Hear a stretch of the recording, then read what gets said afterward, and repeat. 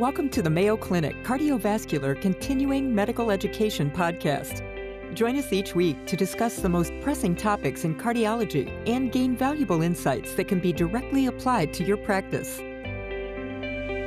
Hi, this is Kyle Klarich, coming from the Department of Cardiology in Rochester, Minnesota, in our series, Interviews with the Experts.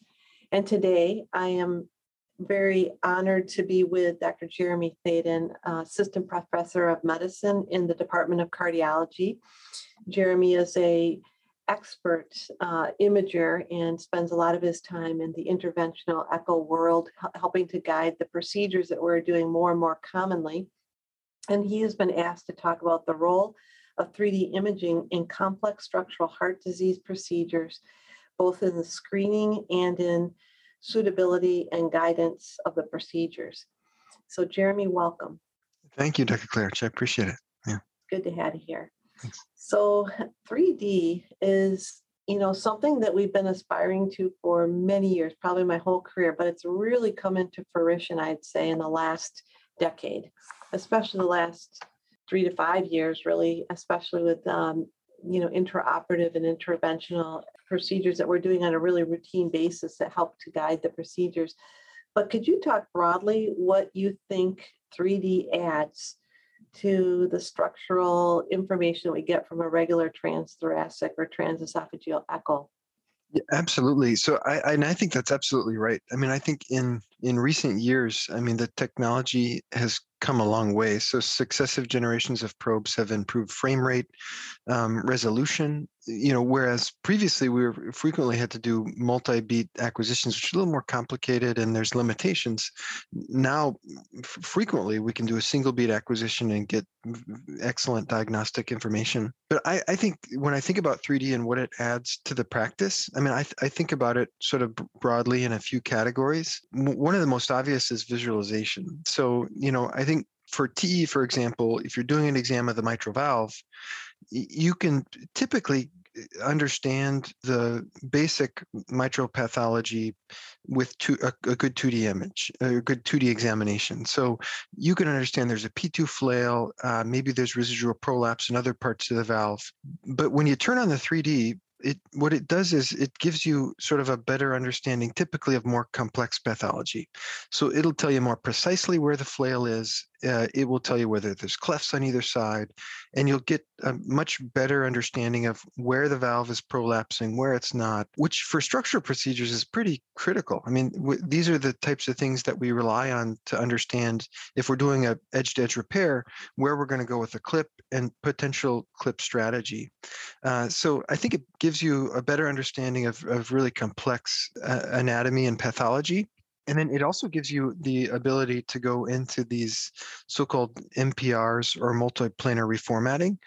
And so what that gives you then is really like an infinite number of imaging planes. So you can reproduce any imaging plane with a single 3D volume to see what it is you want to see. And what that facilitates is really more accurate quantitation. So you have the visualization, and then MPRs are good for procedural guidance, but they also facilitate quantitation. So we can get things like valve orifice areas, regurgitant orifice areas, annular areas. You can probably get better leaflet lengths, which is important for edge-to-edge repair compared to 2D. So some of these measurements aren't even possible by 2D. We can do them with a high degree of precision with 3D. Great. Well, I think that's a really nice overview of the summary that, the echocardiographers are providing guidance to, especially our interventional cardiologists, but we, as you know, here at Mayo, we use it in the intraoperative arena too. And I know our surgeons have become more and more akin to seeing that 3D image before they open the chest, and they want to know That's exactly right. What's going on with the valve. So it provides a strategy. Who do you think should be doing the screening and the procedural guidance for structural heart disease procedures? I think this is a really good question. I think it's going to vary from institution to institution, and I think it's different based on screening versus the procedural guidance. So for screening, our practice is that for screening structural procedures, these are done by experienced, basically level 3 advanced trained echocardiographers who have experience in structural heart disease. But I think you have to understand that's not possible everywhere, right? So I think it is important, obviously, that the physicians or sonographers for that matter, who are involved in the Ts and the TTEs screening these patients have a basic level of training. But then I think the keys for screening are that you have to really have an understanding of the procedure. You have to have an understanding of some of the anatomic limitations for each procedure so that you can acquire the appropriate images. But I think for screening, the other thing that can be helpful is to have access to raw images. So again, kind of coming back to the 3D thing, what's nice about 3D is that echo's a modality where if a 2D image isn't acquired at the time of the study, unfortunately, you have to go back and get it. Unlike CT or MRI where they can reformat, well, 3D is fairly similar. So if you have access to a good 3D image, then actually you can go back and reformat later. So that can be an advantage, maybe at a facility where a structural echocardiographer can't do every single study, but maybe other echocardiographers have experience doing it, they're comfortable with the procedure. But then if you have access to the 3D, you can always go back and make measurements later. I think procedural guidance is a little bit different. There is a consensus document out there on what kind of experience, what kind of training is needed to guide these procedures. So what I would say is there's definitely a learning curve. There's not a lot of data on what is the learning, like how many studies do you need to really perform these procedures at a high level. But there are sort of empiric recommendations that you should be involved in about 75 of these procedures and a variety of procedures before you're practicing independently.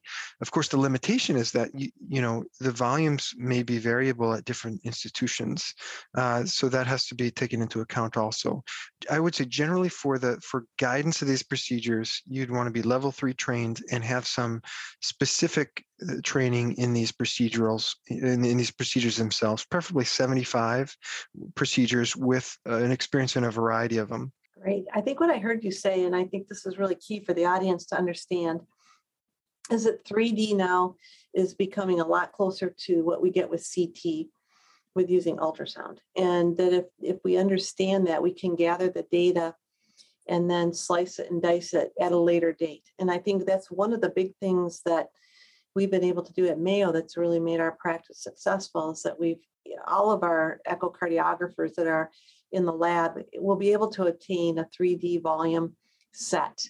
And then, whether or not you have time or the patient's comfortable enough to do some of these complex measurements at the time of the actual procedure, or whether you store them and come back later and then do some of the slicing and dicing, as you say, to get different data available. So I think that's a really key point, is that with the advent of really good 3D, which we have now with higher frame rates, with better, usability, the user interfaces have gotten simpler, and with more experience with it, we've become very close to what we can get with a CT scan.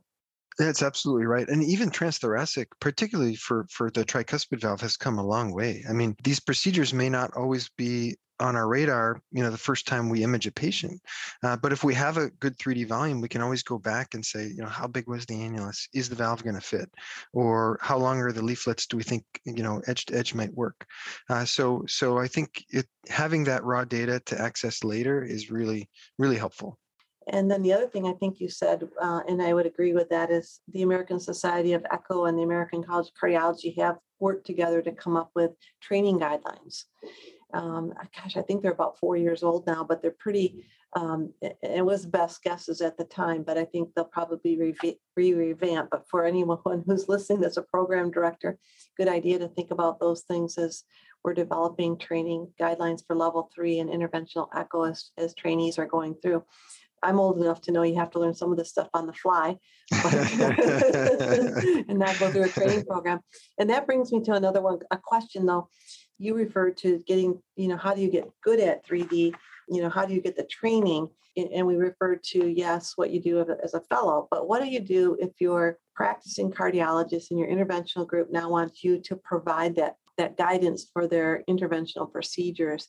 but you really haven't got time to step away from your practice or whatever to learn. Have you seen people be successful in learning the skill set without going through a formal training program or other shortened training programs? What would you suggest around that? Yeah, that's a great question. I think this is probably one of the questions I get asked more than anything. But I think that, there are a lot of resources available. So, whether it's, in-person conferences, virtual conferences, textbooks. So I will say we have a number of CME conferences, and basically there's 3D talks at pretty much every one. I mean, and I think there's certainly growing interest as the technology has improved, and we see how useful it is for certain indications. There's a lot of growing interest. So I think those are great options. And I think the good part about those is, for instance, you can go to a conference, you can interact with experts. What's nice about going to some of these or having dedicated time to see them is that you're able to step away from oftentimes what is a busy clinical practice and dedicate your attention to actually learning something. For those who are really interested in the details, I would say, there are a number of textbooks out there. I would say one that was recently published, Dr. Malouf was one of the editors along with Dr. Filitra and Dr. Asirvatham. It's called Practical 3D Echocardiography, which is an excellent book. I mean, it's just remarkably detailed, and anything you want to do with 3D is going to be in that book. Books may not be for everybody, but if you learn well that way, that's a fantastic resource. And then another thing that we've done periodically here is often industry will support hands-on training. So whether, if you have a certain vendor for your ultrasound systems, they'll frequently support hands-on training, whether that's a rep coming to your site to help with knobology or getting out the computers and the software. And I think that can be really helpful too for those who don't have a lot of experience. But then I think regardless of what you do after that or before, for that first part, the key then is to keep doing it. You have to sort of be active and intentional and keep working on it, because what happens inevitably is if you don't have a busy structural practice or you're in a very busy echo lab where 3D isn't done routinely, you may only do it every couple weeks or every month, and then the skill is going to be lost. So you have to sort of intentionally do it on a regular basis to become sort of facile. And then when you actually need it, you'll be able to do it. To me, that's probably one of the biggest limitations. We're also busy. Yeah, I would agree with that 100%. And I also think just my experience in the last week of trying to learn some new software, not on the echo machine so much, but all of these skills that we have that we're interfacing with technology, repetition, muscle memory, and those types of things are so important, as you point out. Well, I think that really covered this topic well. And I'm wondering if there's any last comments you'd like to make about how we use 3D to guide structural heart procedures at Mayo Clinic to leave our audience with. Well, I think we have learned, I mean, it's been really interesting to see because I think it's been sort of a coevolution, between the structural heart procedures. As we've seen the procedures grow, we've seen 3D evolve with it, which has been really cool. And so, initially it was MitraClip or edge-to-edge repair. And that was kind of where we, I think, really started using more complex 3D. And now as we've moved into the tricuspid procedures, it's really been critical. I mean, we probably couldn't do these procedures successfully without 3D in a lot of cases. So it's been really fun to see the two kind of co-evolve and the imaging support the procedure and really to play an act. So I think that's one thing that's really been fun from a clinical standpoint. And it's been gratifying to see patients do well with these procedures. You've been a leader in our group on this, and I really appreciate all the effort that you've put in. And thank you for taking time out of your busy practice today to share some of your thoughts on the use of 3D imaging in the cardiac structural practice.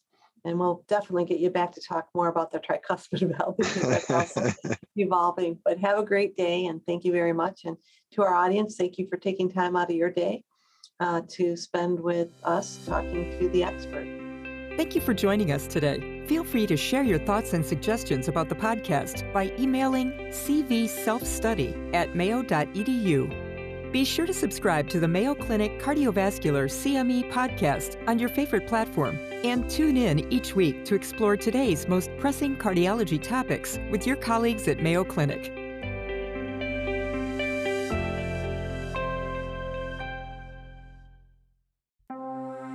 This has been a Mayo Clinic podcast.